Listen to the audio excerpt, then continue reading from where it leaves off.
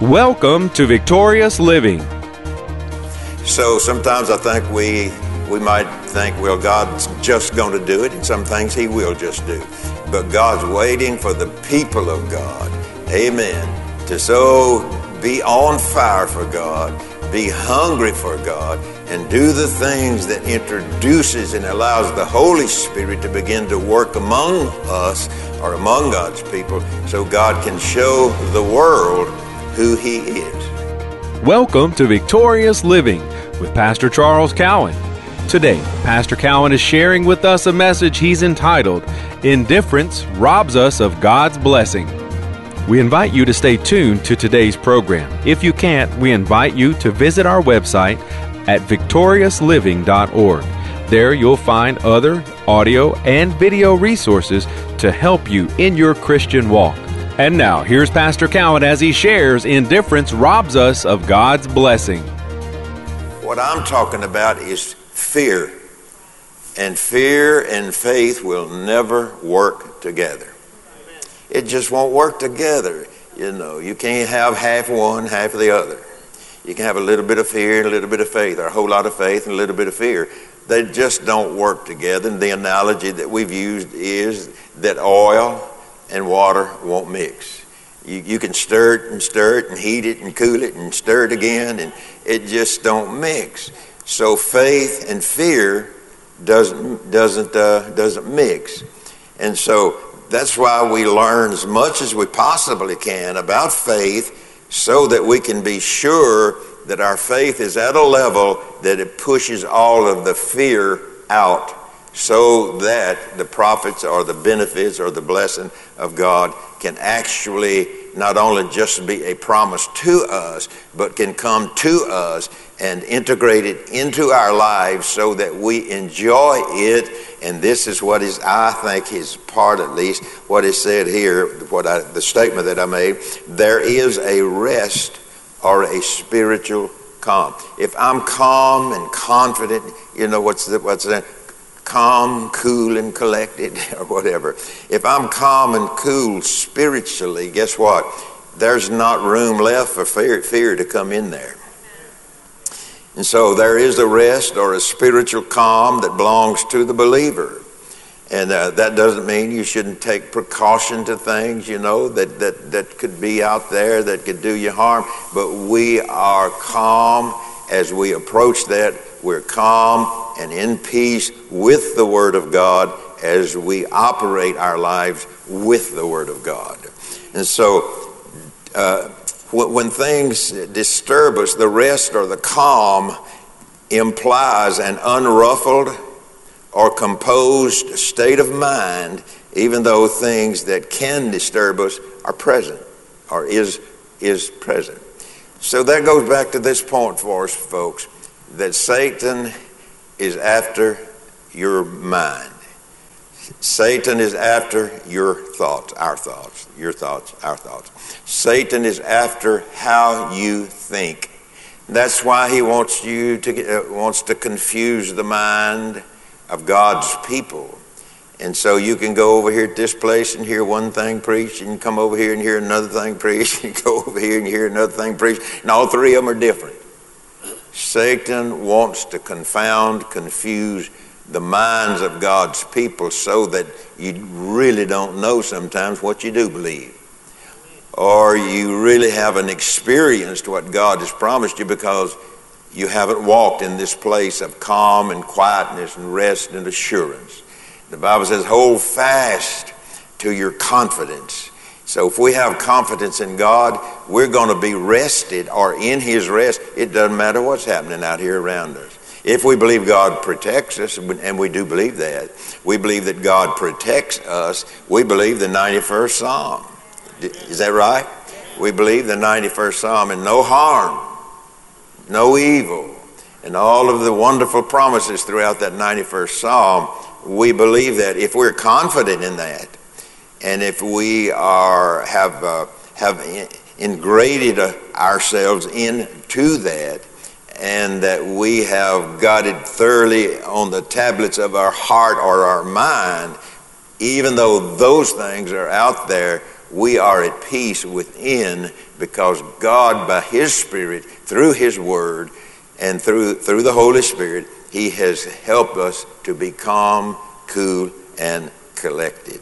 So even though things that can disturb us may be present, what do we mean when we say disturb? Disturb is to interrupt the quiet, the rest, and the peace of one's mind. You ever seen a confused Christian? Have you ever been a confused Christian? That's just a question. I don't know why I ask it, but. And have you ever been in a place and coming up after you got saved and come to know the Lord and you love the Lord, but you really didn't know what was right. You didn't know. You know what, if you went to church, you know what the church taught. And sometimes the church don't always teach what's in the Bible. Amen. Thank y'all. Y'all be seated. Come on. And so it depends on where you go to hear what you hear. Take heed what you hear. And so it's very important that you go where you're going to hear the Word of God taught. Now, I don't believe anybody, any man, any woman, I don't believe, that everybody knows all of the Word of God. But we sure have had a lot laid out in front of us over the past several years, for sure. So disturbed, what does it mean? Disturbed is to interrupt the quiet, the rest, and the peace of your mind. And so what happens when that's happening? When the adversary is working to disturb your calm, your peace, whatever, what's he trying to do? He's trying to get us indifferent to the Word, indifferent to what God has asked us to do. Do you know the behavioral patterns of indifference? It doesn't matter if I go to church. That's not a big deal, I can do it just as good at the house as I can anywhere else. I don't need to go to church. I can turn on my TV and I can watch my TV. See, there's an indifference involved in that. Hello, everybody watching. There's an indifference there, because there is something that God has planned for us when we get together, when we assemble ourselves together. It's like Mark Hankins he said on certain things and promises, he said there is some assembly required. You ever buy a swing set for your kids? There is some assembly required. I've told you my story before. I bought one when Brian and Bruce was little. I bought a swing set, and Sue said, "Where's your instructions?" And I said, "I don't need them. I don't need them instructions." And so I put this. I had a pile of stuff left over. But when I got done with that, putting that swing set up, here's how it was sitting. There was some assembly required. I just didn't follow the rules. That's right. I didn't follow the instruction. And so we can bring that over into our spiritual life. Sometimes we're seated like that instead of like this, So disturbed is to interrupt the quiet, the rest, and the peace of one's mind. A composed mind of belief and faith is the control of our thoughts. Let me say that again. A composed mind of belief and faith is the control of our thoughts. How we control our thoughts. And we've talked about that in this, and when we've been talking about obedience here on Wednesday evening, 2 or 3 Wednesday evenings now, at other times, and you've heard others preach and teach on it as well. But that's why Paul says that we ought to renew our mind, because if Satan confuses our mind, he's going to get us distracted, and we're going to become indifferent to some things that God has said to us in His Word, and we're going to find ourselves opening the door and inviting doubt and unbelief into our life. And so it's good to say, "God, you just do it. Here I am." I've often said that, "God, you know where I live. Here I am. I live at whatever my address is. I live here. Now you know where I live, and you know how to get here, and you know how to bless me. And guess what? I never did get anything. Why? Because God is not waiting, or we are not waiting, shouldn't be waiting for God to dump it on us. We should be meeting God where we need to do our part, because we are laborers together. We're working together with God. There are some things that God does sovereignly, but God doesn't do everything sovereignly. And so we see that. Somebody was talking to me the other day about end time revival. God did not do that work when they came out of the upper room. He didn't do that by himself.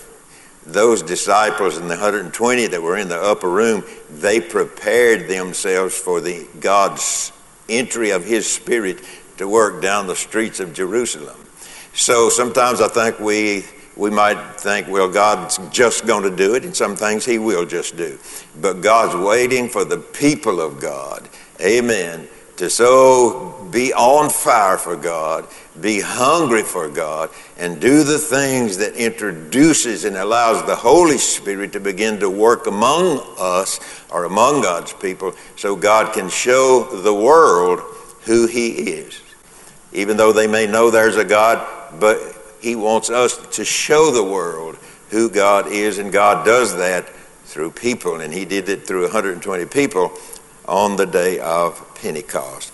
So, a composed mind of belief and faith. That's the renewal of the mind. A composed mind of belief and faith. Have you ever stopped to think, what do you believe? What do I believe? Do I really believe what I say I believe? Or am I doing what I say I really believe? And we know that the Bible teaches us to be a doer. But I can tell you that I believe the word without doing any of the word. Amen. Y'all sit down again. I can tell you that I'm a believer. I can tell you that I believe the Bible from Genesis, as one preacher said, from Genesis to the maps. And I'm a believer in the Bible. But yet at the same time, it's a whole different picture it's a greater picture of the whole when I am a doer of what I believe. So what's Satan trying to do? He's trying to get me to be indifferent toward God, indifferent toward the instructions of God. Till I come to the place, say, well, it doesn't matter. You know, it doesn't matter. There's a lot of people that's a Christian don't go to church. Well, that don't excuse me. That's right. Amen. I'm not going to become indifferent to that. Amen. But Satan's job or aim or purpose is to bring one to a place where they become indifferent in their obedience to God. But yet all the while believing that all they've got to do is make a confession. That's right. And that God will hop on it. That's not true, folks. It's just not true. I mean, if you look around you, you find out it's just not true. Now, does that lessen the importance of your confession? No. The Bible teaches us about the confession of our faith, holding fast to our confession. It's our hope that today's message, Indifference Robs Us of God's Blessing, has ministered to you. We invite you to come visit us at our website, victoriousliving.org. There you'll find audio of today's sermon and different resources and materials that can help you in your Christian walk. If you would like to request a free CD copy of today's message, you can do that by calling 1-800-842-7896. Again, that number, 1-800-842-7896. If you would like to receive a free CD copy of today's message, please request offer 47. Today's special number, 47.